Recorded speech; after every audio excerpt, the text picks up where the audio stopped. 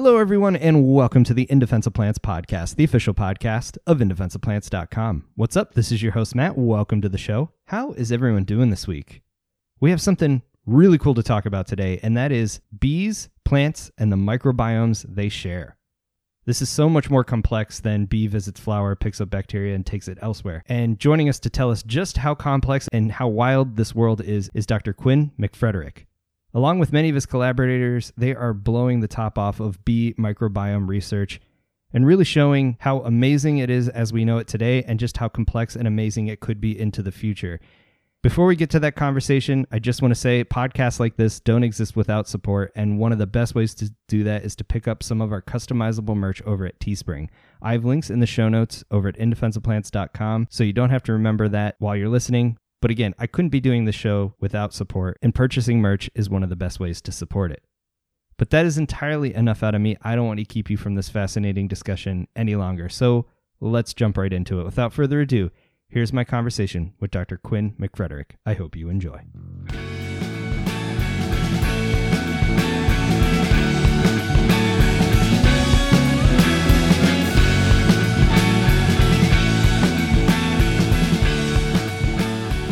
All right, Dr. Quinn McFrederick, welcome to the podcast. It is so exciting to have you on here, but before we begin, let's start off with an introduction. Tell everyone a little bit about who you are and what it is you do.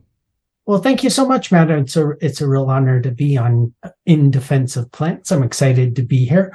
So I run a lab here at UC Riverside. It's called a melitology lab, and that just means that we study bees in their natural environment, especially the bees that are native to the United States. So I do some work with bees in other areas, but most of the research happens right here in California.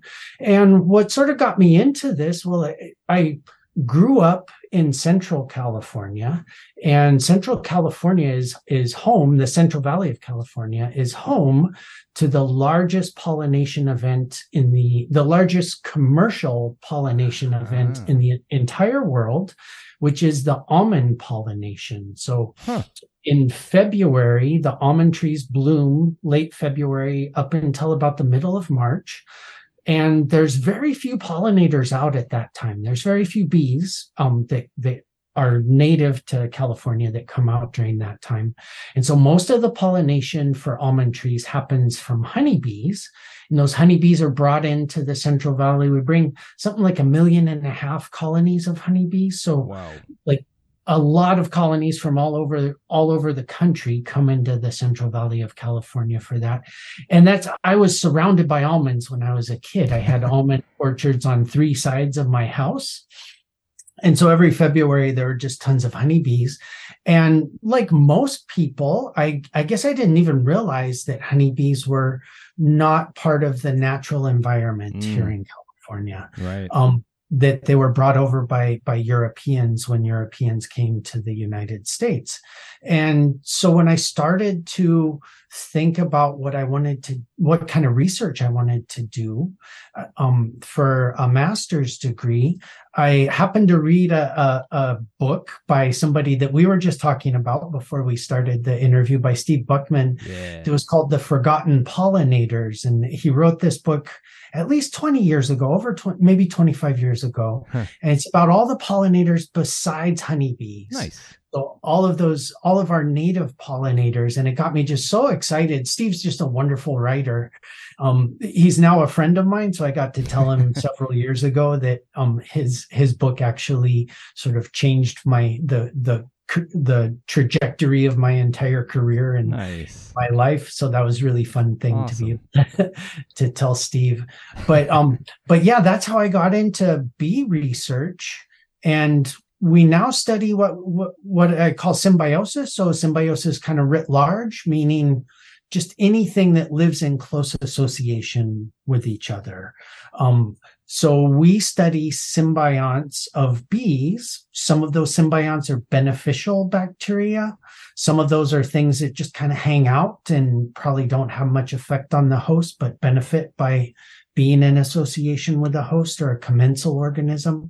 And some of those are pathogens as well. And the way that I got into that was I for that master's degree that I did kind of regular conservation biology. So looking at bumblebees in San Francisco's parks and trying to figure out, like, if I were to design a perfect park for bumblebees, what would it look like? And that was really fun research, but it also made me realize that, like, we actually know quite a bit about what we need to do to protect bees. Sure. We need to provide them. We need to stop messing with the earth. Basically. Yeah, here's some habitat. Go. Here's some habitat. Be at peace and do your bee thing, you know? Yeah, totally. and then in certain ways, bee conservation, just like climate change and some of our other problems that we have, it's a solvable problem. We know what we need to do, but we don't have the political will to do those things.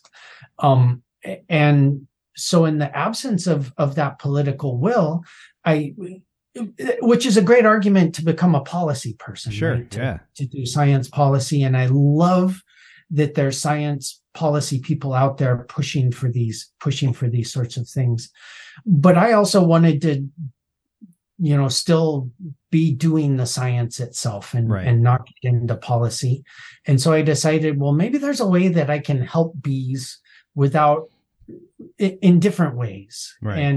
And that's when I started to think about pathogens and beneficial bacteria. And maybe there's ways that I can benefit bees that aren't about protecting habitat. And so that's sort of what led me to this kind of esoteric research interest of mine. Yeah, I mean, esoteric, sure, in the right circles, but man, is it important. And what I love about your work is, you kind of blow this idea of symbiosis, like you said, writ large, because I think people hear that term and they instantly go to like this mutualistic, everyone's benefiting sort of thing, but it really does span the spectrum of possible interactions. But also, it really starts to get at how much unknowns still remain. Like, yes, we can provide habitat for these organisms, but what other things are they interacting with? And in your case, it's often things we just can't see with the naked eye. Yeah, it's very, very true. And so we do use a lot of DNA sequencing to, sort of make, to at least get an idea of what kind of microbes and pathogens are out there, because many of them are truly, truly invisible. So just last week, I was out collecting flowers, and for this, I wasn't doing DNA work. I was doing just some culturing work, but I collect flowers and I put them in a little bit of buffer and I shake them up really, really well to get the microbes off of those flowers. And then you can extract DNA from that wash of those flowers and find out what kind of microbes are present. But what I was doing this week, and I just cultured those things on Friday. So I take that wash after I shake those flowers up, and I put the wash onto a plate of microbial media. We're finding all of these bacteria that really, really like fructose. And so we make a diet that's very rich in fructose for them. And you put that flower wash on that media. I did this Friday, and then this morning I came in and I checked my plates, and I kind of love making the invisible visible. Right. I love doing sort of old school microbiology, because you can't see any of those microbes on that flower, just like you were saying, but they're there. And when you shake them off of those flowers and you put them on the right media, after a few days, they start to show up in these little colonies, because one cell has become, millions of cells. And you can actually start to visualize the bacteria that were present on that flower. And I don't know. I don't get tired of doing that old school microbiology, because it's still a little bit magical to make this invisible thing a visible thing, So totally. I love the DNA sequencing part of it, but old school microbiology definitely has its fun parts as well. Oh, of course. I love it. Yeah. You got to preserve what kind of got you into it in the first place. Right. And there's still that physical element. Like, we are these visual creatures, right? And being able to see it, you go, okay, we're onto something here. Let's take the next few steps. And I just, anytime we could talk like this high tech science where you're really starting to blast apart genomes, try to understand the diversity of organisms out there, which, when you start talking microbes, hyper diverse in a lot of instances, sometimes you just got to go back to basics. Yeah, definitely. And if you want to do genomics, like you can do genomics on environmental samples, right? Where you're Sure. just sequencing everything that's in there. But really the easiest way to get bacterial genomes is to culture those microbes and then extract the DNA from them. And it's very, very inexpensive nowadays to get microbial genomes, to get bacterial genomes, especially these guys, because their genomes aren't really big. So it's pretty easy to sequence everything that's in them. Yeah. I mean, as someone that's read a lot of science over the years and like decades worth of it, it's incredible even within my lifetime how cheap that stuff has become. And just the doors that opens, right? And so when you think about going after, say, whatever species of bee you're looking at, whatever flowers it's visiting, when I think about microbiome, like I just went to a fair, I was touching handrails and there was we'll call it a biofilm. I felt real gross. Like I picked some of that up and took it home. Is that part of my microbiome? Like how do you start to even tease apart what is potentially there, let alone what could be interacting with the flower or the bee, that sort of thing? Yeah, that's a great question, and it's so we do use a lot of that DNA sequencing, and like the earliest stuff that we did was just collecting as many bees as we could from as many spots as we could, and we still do we still do a lot of this work that's more kind of just exploratory kind of work, like who's present. Sure. Because a lot of, there's 20,000 some species of bees across the world. Whew. And we've explored the microbiome of maybe 50 of those. Oh, man. Under 100 of those bees. There's still a lot out there that we don't know anything about. And so it's important work just to kind of sequence what we can to find out what's out there, to kind of know whether or not that microbe is something that might be important for the bee, or whether it's something that might just be passing through and maybe doesn't really have much of an association with that bee. You really have to start to look at like numerous individuals of one species, and preferably across a bunch of different places, a bunch of different geographical areas, and start to ask, do the same microbes show up again and again and again? And if they do show up again and again and again, then maybe they really are something important for that bee. And one of the things that I've done when I'm asking those kinds of questions is then try to get more DNA sequence from those microbes to put them into a phylogenetic context, to put them into a tree and see where they fall out. Like, are they, especially if they're microbes that don't have much information out there about them, like, are they related to microbes that specialize with other bees, or are they related to microbes that are found in the soil, or to microbes that are found in flowers? Or, once you can build a tree and see like who they're most closely related to, then you can start to generate some hypotheses about whether those microbes might be important for the bees or not. And whether they're part of, we call it the core microbiome, is sort of the jargon that microbiome scientists use, but a core microbe might be something that shows up again and again and again, and is therefore probably kind of important for that organism. Sure. Yeah. I mean, it makes sense, but I again, coming back to basics, that exploratory nature of it all, you couldn't be doing this without the exploratory nature of, well, how often is it showing up? Yeah, absolutely. Yeah. You've got to start to build those questions, to, build the field by answering those questions first. And we still don't have a handle on it. Like we were just talking about, we still don't have a handle on it for the vast majority of bees. So there's a lot more of that exploratory research to do. But of course, we also want to take it further than that. And with the ultimate goal of, ultimately, where I'd love to take all of this research at the end of the day is like, can we design like habitat floral mixes, like seed mixes, where, say, somebody is restoring a meadow?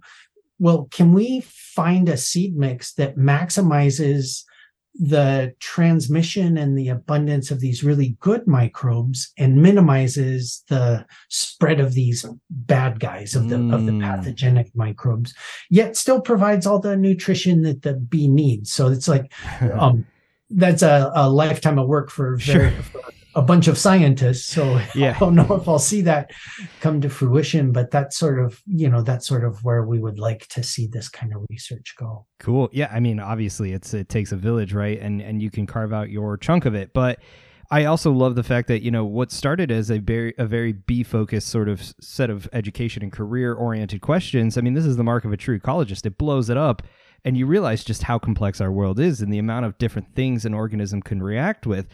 Now, here's the other part is, microbiomes have gotten a lot of attention from the human perspective in recent years, rightfully so. We are the ones consuming the content. But in what ways? I mean, we've kind of hinted at it with this idea of symbiosis being a spectrum of interactions. Like, why should we care about a bee's microbiome? I mean, what is it doing or potentially not doing for a bee? Yeah, very good question. Yeah, and we have answers for that in specific bees. So we don't know the answer for that across like all of the bees. But for specific bees, we do know, and there seems to be kind of two major roles that they play. And those are nutrition and defense. And so let's talk about nutrition first, because this fascinated me when I first learned this. But we have ideas, and we think we're getting closer to knowing. We think that microbes probably play a pretty big role in this. But up until recently, we didn't really know how bees actually digest pollen. So, the vast majority of bees, almost all bees, nectar and pollen is their major sources of food. There's some weirdos out there. We can talk about some of the weirdos because we study vulture bees in our lab, which are bees that have gone towards eating rotten, decaying carcasses, vertebrate carcasses. So that's the real weirdo bee. Cool. There's other oil collecting bees and things, but for the most part, they just eat nectar and pollen. And pollen's like the meat, the protein source for the bees, the main source of amino acids. Yet we don't really have a great handle on how bees crack open pollen to get the nutrients that's inside of pollen. They can't pierce it. And it's too small for them to be able to chew it.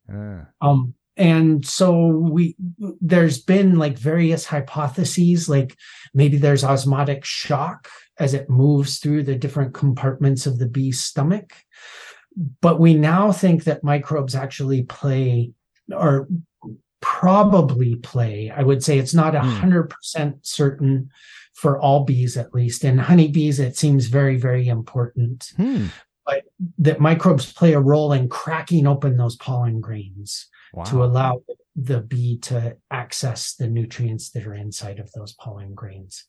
So there's this nutritional component, and there's been really nice work done in honeybees showing that if you have a healthy gut microbiome, you gain weight as an adult.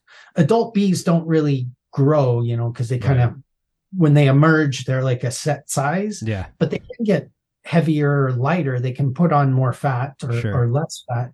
And if you have a healthy microbiome, it helps you put on those fat reserves that are really, really good for the bee. And one of our collaborators has also shown that if you feed bees an increasing portion of sterilized food without microbes in it, that those bees develop much more poorly than bees that have access to the full spectrum of microbes found in their food. So that suggests to us that microbes are important for bees outside of honeybees as well for their nutritional needs. Wow. So food, not a big surprise. Right. Our microbes are also important for our ability to digest food and to have a healthy gut, obviously. Yeah. And then the defense aspect seems to be the other thing that's really, really important. And that defense can happen in a couple of different ways. I think the most important way is defense against parasites and pathogens. So a lot of parasites get into a bee via the gut. And so if you have a gut microbiome, that gut microbiome can help sort of provide defense against those parasites and pathogens before they make their way across the gut to get into the rest of the bee's body, or they can just inhibit its growth so that they don't establish very well inside of the gut. And so there's good evidence of that in honeybees. We've worked on that in bumblebees. There's very good evidence of the gut microbiome protecting bumblebees from pathogens. And some of it's really kind of simple. So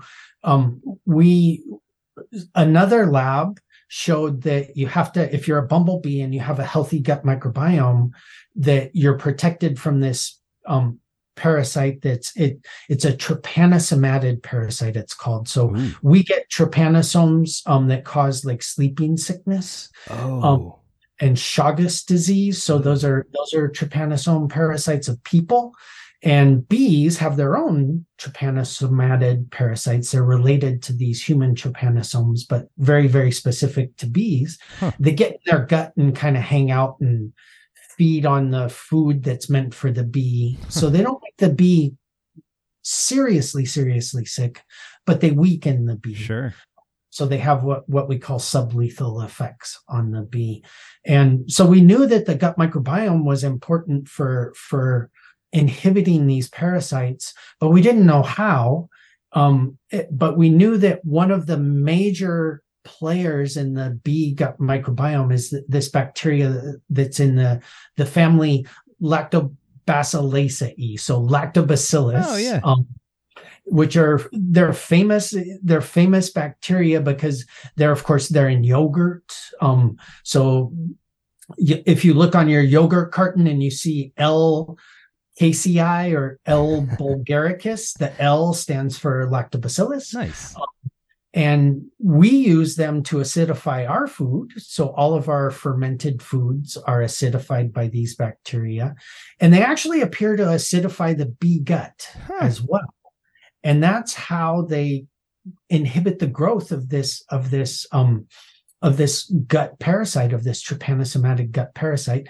They actually just kind of pickle the parasite by making lactic acid, and that sort of sucks all of the liquid out of that gut parasite and winds up inhibiting its ability to grow. So it keeps the infection at bay. So that's another major role that the gut microbiota play for bees. I love that. I mean, to think again, you're culturing these bacteria, you're taking those cultures and running their DNA, you're getting the sequences which give you an idea of what's there, and you're really uncovering this like fractal universe that we live in of these dramas that are playing out. You know, we see them on our nature documentaries, big screen, big animals, but here they are often, sight unseen most of the time. And all of that comes from, again, these fundamental aspects of doing science. That is so cool that you're able to uncover that much. And then to be able to tell these stories, because without the stories, boy, that's hard to elucidate. I love the way that you articulate that there's these interesting little wars going on inside of a bee's gut or inside of a bee nest underground that you would never know about until you really start to look in these places. It's just so fascinating that like some of these microbes can be, not intentionally. Sure. Maybe natural selection formed this, but lactobacilli have been making lactic acid for gajillions of years. Right? It's just part of what they do. So it's probably not intentional, but they got co-opted into this association with bees and provide this benefit to the bee that just so happens to help keep this bad guy at bay. And so there's these fascinating little wars going on that we wouldn't even know about. So I love that. I love the way you articulated that. Nature, the drama, let me tell you. But red in tooth and claw, yes. or red in siderophore and cilia.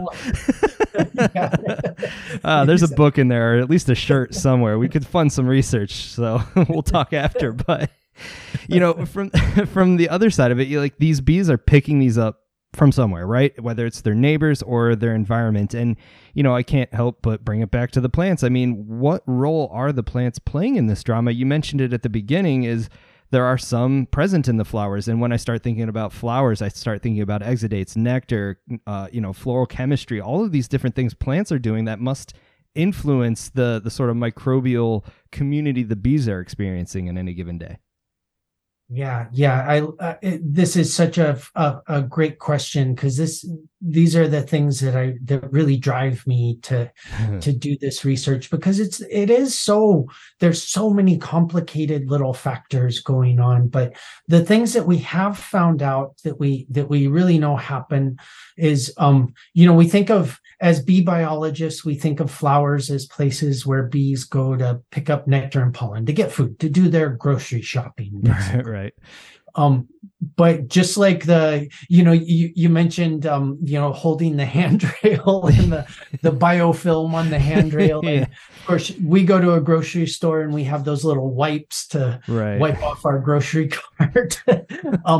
Bees don't get those little wipes, and their grocery stores are flowers. And so they are exposed to all of the microbes that other pollinators have left behind when they visit flowers. So we now know that flowers are not just sources of food, but they're also hubs of transmission. And they're hubs of transmission for both the good guys and the bad guys. So a long time ago in the 90s, somebody did a study showing that these same trypanosomatid parasites, the name of the parasite of bumblebees is Crythidia bombi. And a Swiss group in the 90s showed that flowers are sort of hubs of transmission for this Crythidia bombi. So we've known that for a long time, but kind of fascinatingly, nobody really followed up on that study in the 90s until just 5-10 years ago. That field kind of sat dormant. And then we started to realize that, hey, these bacteria, the first hints that we got were when we started to sequence the wild bee microbiome, and we started to find bacteria to place them in that phylogenetic context. And we started to see, like, hey, these things are either like really distantly related to everything else, or they're really closely related to things that we find on flowers. And so then we started to dig deeper into the flowers themselves, and we started finding that these bacteria, which we think are beneficial, like these lactobacillus bacteria, that these bacteria actually do occur on flowers. Like in one of our studies, we isolated, again, that old-fashioned microbiology, just taking flowers and growing bacteria off of it, and then sequencing the entire genome of those flower isolates, but doing the same thing with bees and getting bacteria out of bees and sequencing their entire genomes. And sometimes the genomes were a little bit different, but we could also find like basically the exact same strain of bacteria on flowers and in bees. So that really, really convinced us that, yeah, flowers are hubs of transmission for these beneficial bacteria, not just for the bad guys. Oh, that's good. So there is, and that brings up all of those complicated dynamics that you mentioned, like how do floral secondary compounds, flowers are full of these chemicals that are used to attract pollinators, but they also have these chemicals that are used to deter herbivores. On top of that, you can add on like human influence. Like if you find flowers in an area where there's lots of heavy metals because there's been mining that's occurred, or there's lots of pesticides, or there's lots of antibiotics, for example, because it's downstream from a wastewater treatment site. Sure. all of those things can work their way from the soil into a plant and wind up in nectar and pollen. And if there's microbes growing in that nectar and pollen, which there absolutely is, Sure. we know that for sure. And we know that pollinators pick up those microbes. All of those chemicals can influence those microbial communities inside those flowers, or at least we think they can. That's actually an active line of research that we have ongoing in the lab right now. So yeah, fascinating how floral chemistry sort of plays out to influence all of these transmission dynamics and what that means for the communities of microbes that wind up in bees. I think these are like really, really cool, really fascinating questions. Yeah, and I would imagine like the amount of investigation you could do on one question when you think of the community dynamics possible, especially when you start getting into diverse areas. I mean, it can probably be as varied as the plants and the bees that they're on, because man, I mean, and then you add humans, the ultimate confounding factor in any model, right? It's a lot, but it's also really, if you're curious, fodder for a lifetime and then some. Absolutely. Yeah. These questions are going to keep us busy for a long time. And I have a student who's actively, just this summer, we did a ton of collections like downstream of these wastewater treatment plants and upstream of the wastewater treatment plants. So just collecting flowers, collecting soils, collecting bees to see. So we have a lot of work to do with these samples. We have the samples in the freezer now, but we have to see how much of those pollutants like antibiotics or what we call contaminants of emerging concern, these sorts of chemicals that we either put on our bodies for healthcare or we put into our bodies, like even caffeine or methamphetamines or antibiotics. They pass through our bodies and our bodies don't change these chemicals, right? So the chemicals wind up in our wastewater, and our wastewater treatment plants get rid of the bacteria that's in the sewage, but they don't get rid of these chemicals. And so all of that effluent from the wastewater treatment plant is full of all these chemicals. And so the question that we're trying to answer there is like, do we find bacteria in communities downstream of these wastewater treatment plants that are different from the bacteria upstream of the wastewater treatment plants? Like, are there more bacteria that are resistant to these chemicals that we find in wastewater treatment effluent downstream of the plants? Sure. And it really becomes obvious then when you start to frame it that way, just how collaborative this by its very nature has to be, because, I even start to think of these questions of some plants hyperaccumulate certain things more than others. And like within the community context, what are they accumulating? What aren't they? And then how does that affect the background of whatever's going on? Totally. Yeah.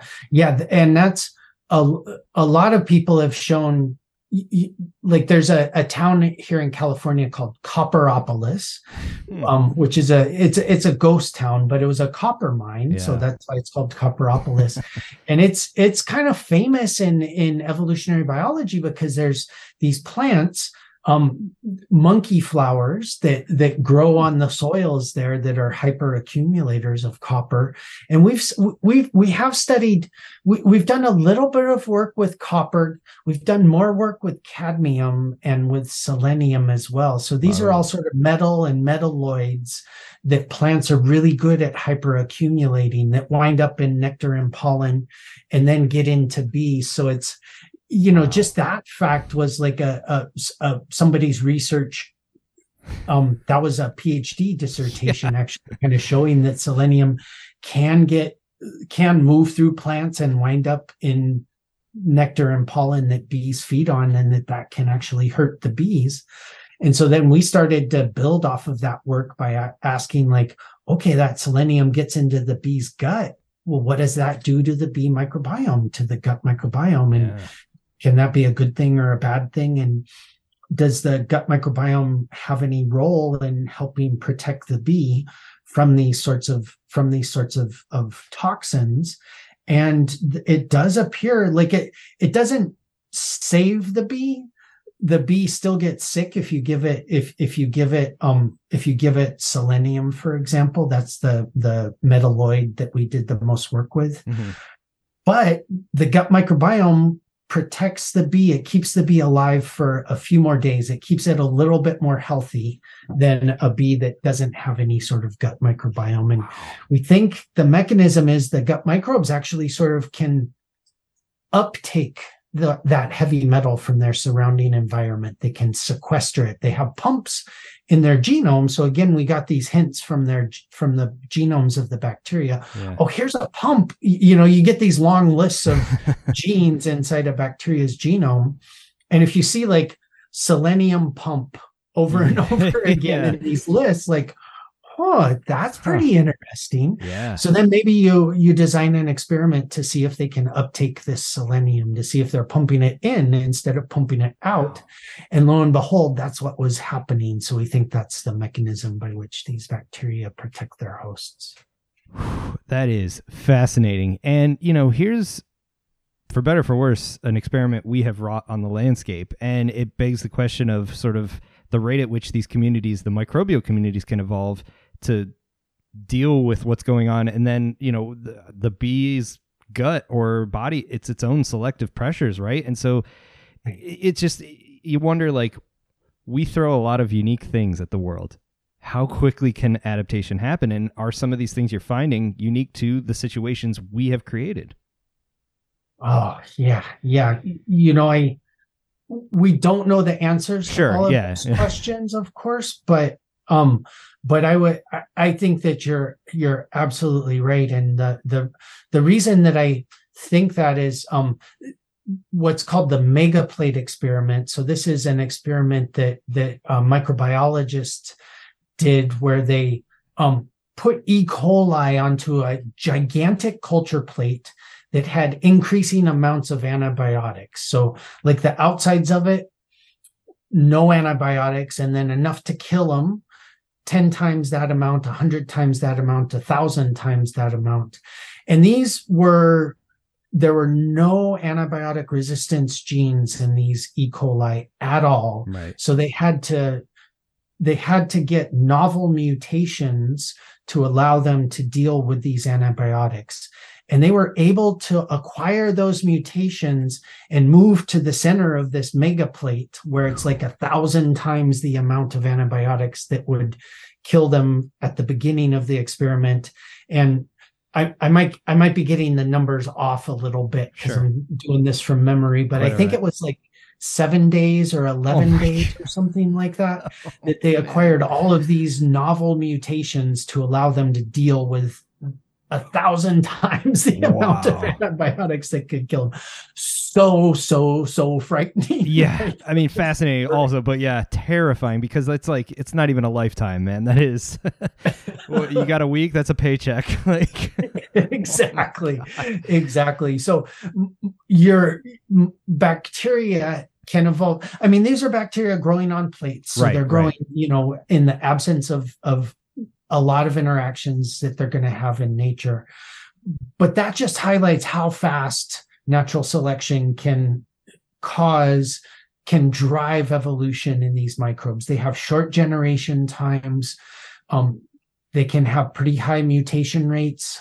And also microbes can swap DNA around, and that's how most antibiotic resistance occurs, right? There's little extra pieces of genomic material, these little circular plasmids that bacteria can swap around. And so, things can evolve very, very quickly. So I wouldn't, more directly in line to answer your question about bees and humans' influence on microbial evolution in bee-associated microbiomes.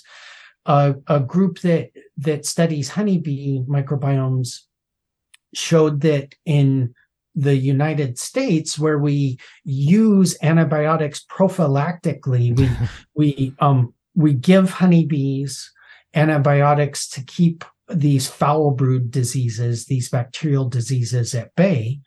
before they even show up, because if you get this disease in your honeybee colony, you basically have to burn your colony. Ooh, there's no cure, and the bacteria is going to stay in that colony and spread to other colonies. So beekeepers have to just burn their colonies once they get this foul brood disease.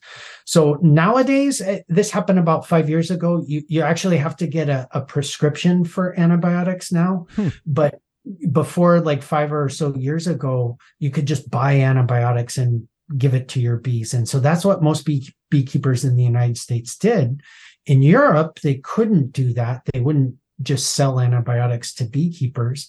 And the Moran lab, Nancy Moran, this honeybee gut microbiome researcher, showed that in the United States, there's much higher levels of antibiotic resistance in the bee gut, the honeybee gut microbiome, than there is in Europe, presumably most likely driven by that, by beekeepers giving lots and lots of antibiotics to American honeybees and not to European honeybees. So yeah, I think the answer has to be yes, although we haven't tested that in a lot of these associations. Yeah, I think the moral of the story is we're out of the era of we want our cake and we're going to eat it too when it comes to stuff like that. Absolutely. But this, we have such an influence that we don't even think about on these associations. I mean, think of the things we're not thinking about, right?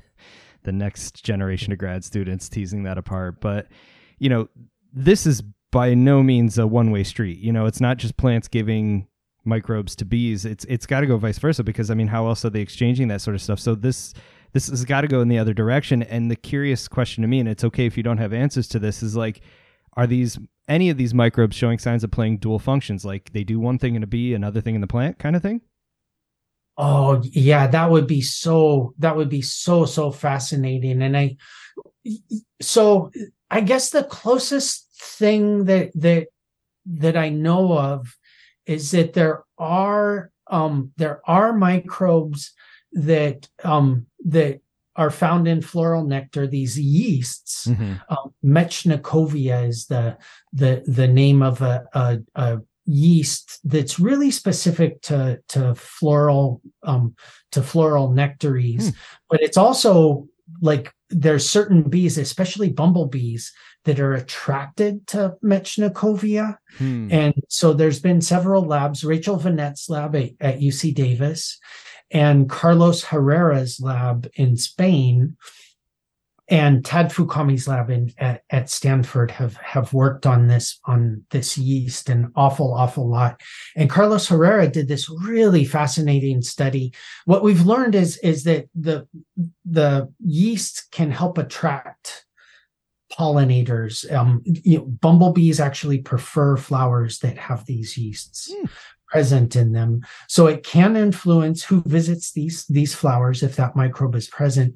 And it can increase pollination. Carlos Herrera's group showed that it can increase pollinator visitation, but it can also alter the temperature of the flower, of all things, and have detrimental effects on seed set in the flower. So it sort of increases pollination, or at least pollinator visitation, but it can have a detrimental impact via this sort of like heating. And I think there might also be some chemistry involved at the same time as well, that sort of negatively impacts seed set. So it's definitely, the bumblebees are attracted to it. So we think that there's like some nutritional benefits to eating this yeast.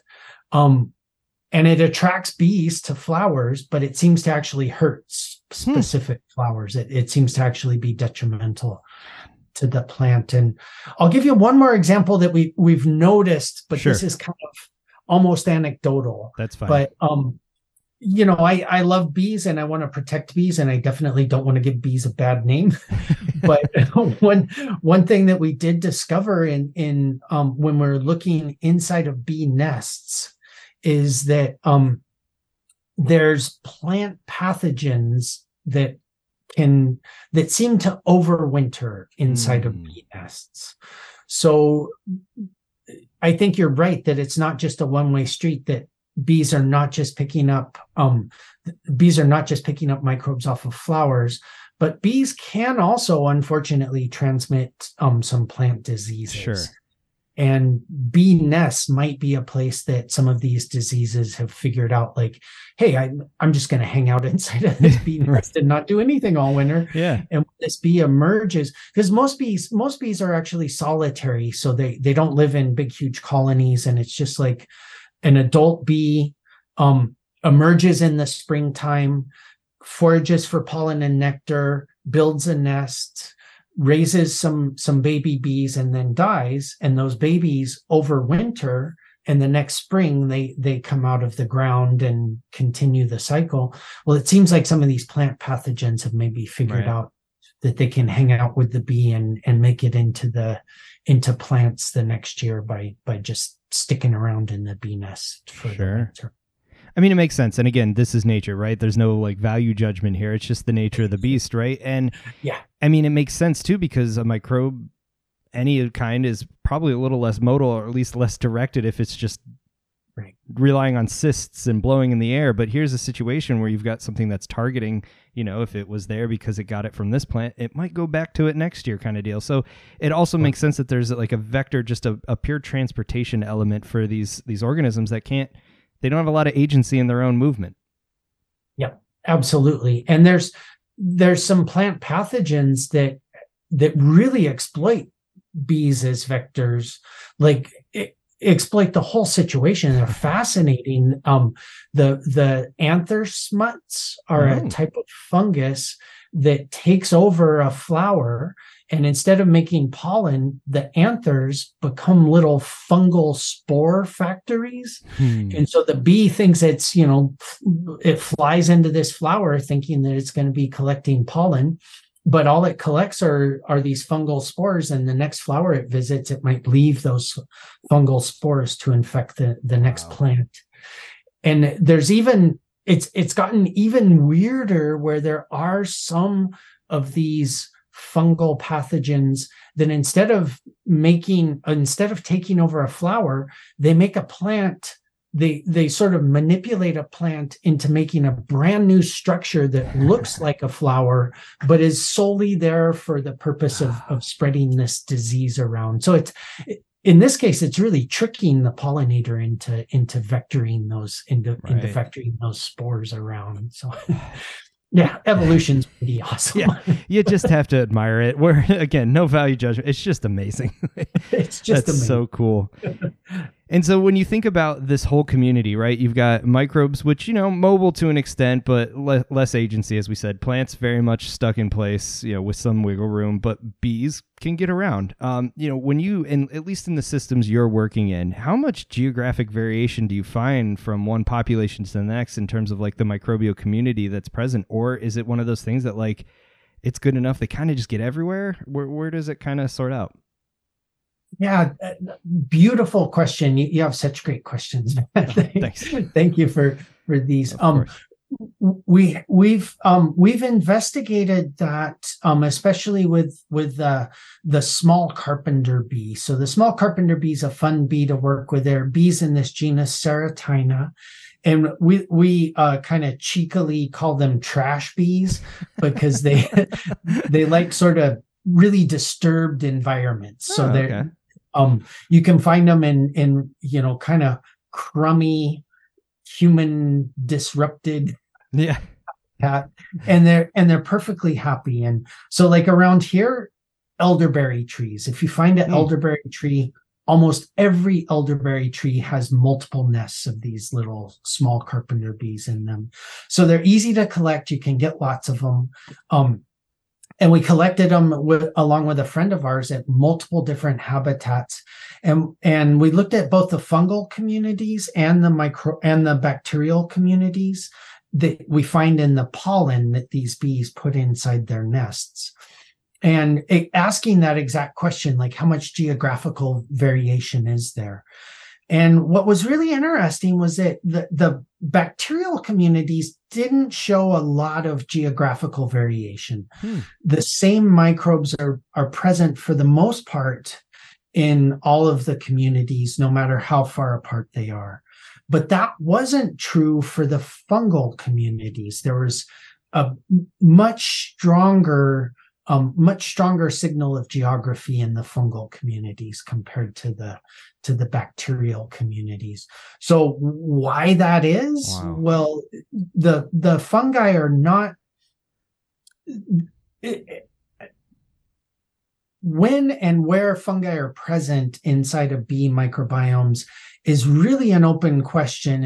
And because in these situations where we think there should be tons of yeast, sometimes there's no yeast.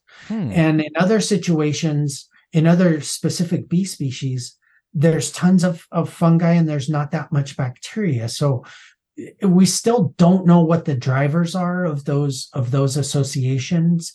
In small carpenter bees, it seems like the fungi are maybe kind of secondary players and not quite as important as the bacteria are. So maybe that's why they're more variable. Maybe there's more of an environmental signal and there's a little bit more filtering that goes on with the bacterial communities. But we don't have that sort of answer completely shorn up, and we don't even really know why fungi seem important for certain bee species, where in other bee species fungi are almost completely absent and of very little importance. Yeah, there's still it's going to keep us busy. So. Yeah. I was just going to like, how many lifetimes do you have? Exactly. Incredible. It's the fun part is like, we're not going to run out of. I won't be one of those scientists. It's like, well, I think we figured that out. What do we need to work on next? Yeah. Totally.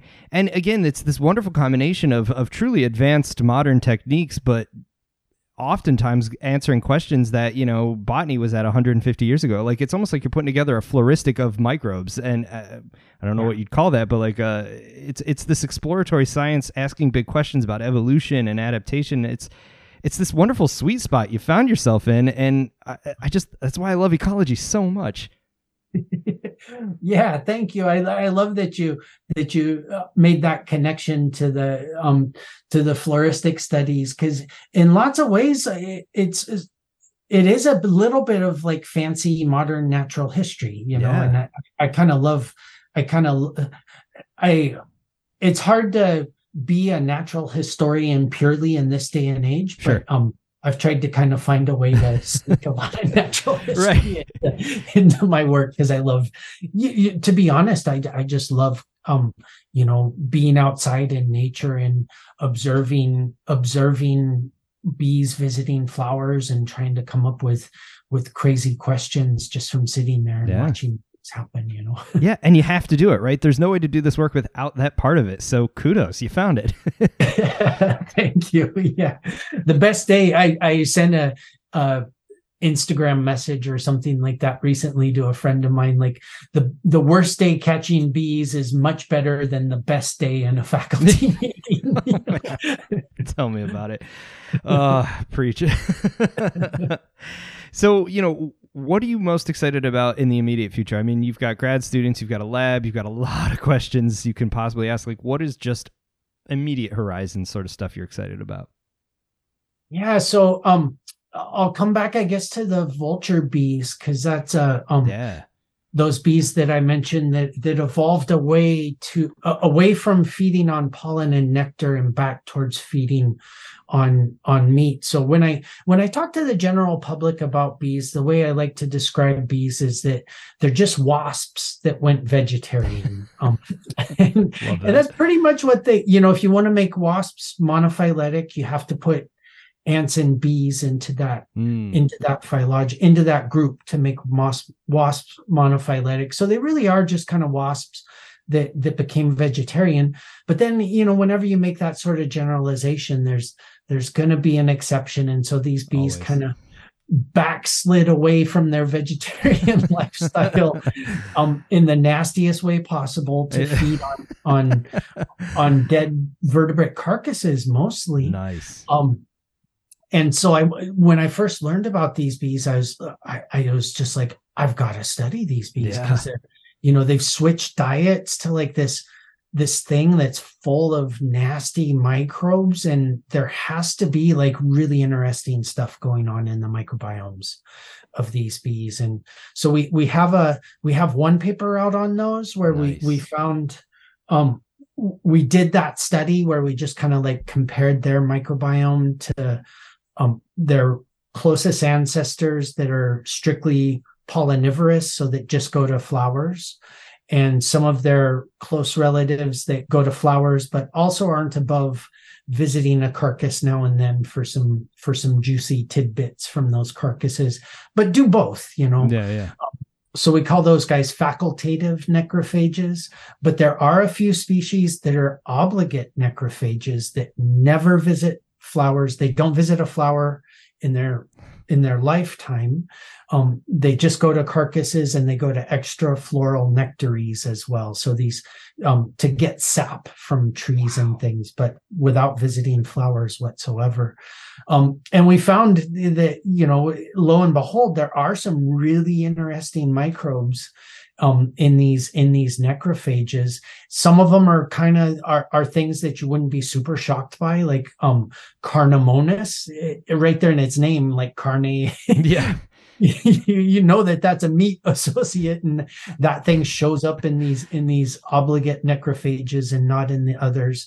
But there's also, there's lots of acid-loving bacteria in almost all of these bee-associated microbiomes. But these bees have different acid-loving bacteria than some of their close relatives. And fascinatingly enough, that's true. We found that that's true for a lot of just straight up necrophages, not insect necrophages, but like real vultures, like the bird vultures and hyenas and these other animals that feed on these like pretty nasty, carcasses get really gross, especially in the tropics, really quickly. And so if you're going to feed on that, you have to have something to protect you from all of those other bacteria that are competing with you for this nasty food.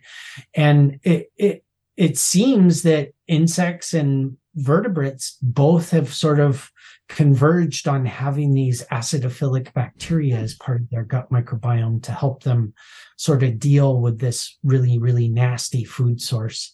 And so we're following up some work on that this winter. I only get to go for a little bit, but I'm going to meet my friend Laura Figueroa is my main collaborator on the vulture bee work, and Laura and another friend of ours are going to meet up in Costa Rica to collect some. Actually, we're not bringing back samples. We're going to do some more just kind of ecological studies this winter with the vulture bees. But we're in the process of sort of gathering some more data to write a grant, because all of us they're just such cool bees, and Costa Rica is it's pretty nice work to do field work in Costa Rica. So yeah, that's sort of what I'm most excited about, because I'm excited about all of it, to be honest. Sure. But I get really the vulture bees are just. It's just if you can't, you probably have already figured out that I like studying like really weird things. Yeah, cool. Vulture bees are about as weird as it gets for bees. So news to me. I mean, nature's a wild place, and you've found a cool corner of it. It's awesome. A really wild place. It's pretty gross work. Like sure. We put little pieces of chicken as baits in the forest to catch these bees or to observe these bees. But this time we're going to be working with a friend who does a lot of like super high resolution videography kind of studies, and excellent. So we're going to use that to do some really fun sort of visitation studies and for these bees. So I'm really, really looking forward to that. Though we'll get lots of cool video too. yeah, good content. That's awesome. Dr. McFrederick, this is incredible. Thank you so much for taking time to talk with us about this. If people want to find out more about this work and anything that's going to be coming out of your lab in the not too distant future, where do they go looking? Yeah, so Melitology, MELITTOLOGY.UCR.edu is our website. So if you just type in that, it'll take you directly to our website. I keep that I update it a couple of times a year. So I'm not like, it's not like Instagram, but people can also find us on Instagram, and I try to put some. I'm not like a content creator, I would say, but I try to put stuff on Instagram, and that's melitology.lab at Instagram. That's our hashtag on Instagram. But there's also a link to that Instagram on our website. So perfect. And I will spare everyone the trouble of trying to remember that by putting links on my website so that they can go right there and find it for you. Beautiful. Thank you. It's been such a pleasure to talk to you, Matt. You are very, very fun to talk to, and you had really great questions. The pleasure's all mine, and I'm only as good as the guest I have on. So thank you again for taking time to talk with us about this. It's been enlightening, and we need to clone you and everyone that you work with to keep going, because these are amazing questions with big, big implications in a lot of ways. So again, thank you for your time. Thank you so much, and have a great rest of your day. Yeah, you too. Hang in there. Thank you, Matt. All right. Phenomenal and fascinating stuff. How amazing is our world? For those of you looking to make your mark in science, these are the avenues you can go. And it's not the only one, of course, but it is a really cool one. And I thank Dr. McFrederick for taking time out of his busy schedule to tell us all about the work he and his collaborators are doing. As always, please check the show notes over at indefenseofplants.com/podcast, because that's where I put links to all of the stuff we discussed in this episode, and of course, for every episode. While you're over there, look at all of the great ways you can help support the show, because the show doesn't exist without support. As I mentioned at the beginning of the show, you can pick up some of our customizable merch. We also have stickers for sale, and I have a book. But one of the best ways to support In Defense of Plants is by becoming a patron over at patreon.com/indefenseofplants. For a little financial contribution each month, you can really go the extra mile and help keep the show up and running. Speaking of patrons, I have a shout out to the latest producer on this podcast. A big thank you goes out to Heidi, who signed up at the producer credit level. So Heidi is getting all of the kickbacks you can possibly get from our Patreon, and as I mentioned, giving the show a future. So thank you, Heidi. And of course, thank you to all my patrons. I couldn't be doing this without them. But that is it for me this week. I thank you all for listening. Make sure to hit that subscribe button and keep checking back in. But until next time, hang in there, stay healthy, and get outside if you can. This is your host, Matt, signing out. Adios, everyone.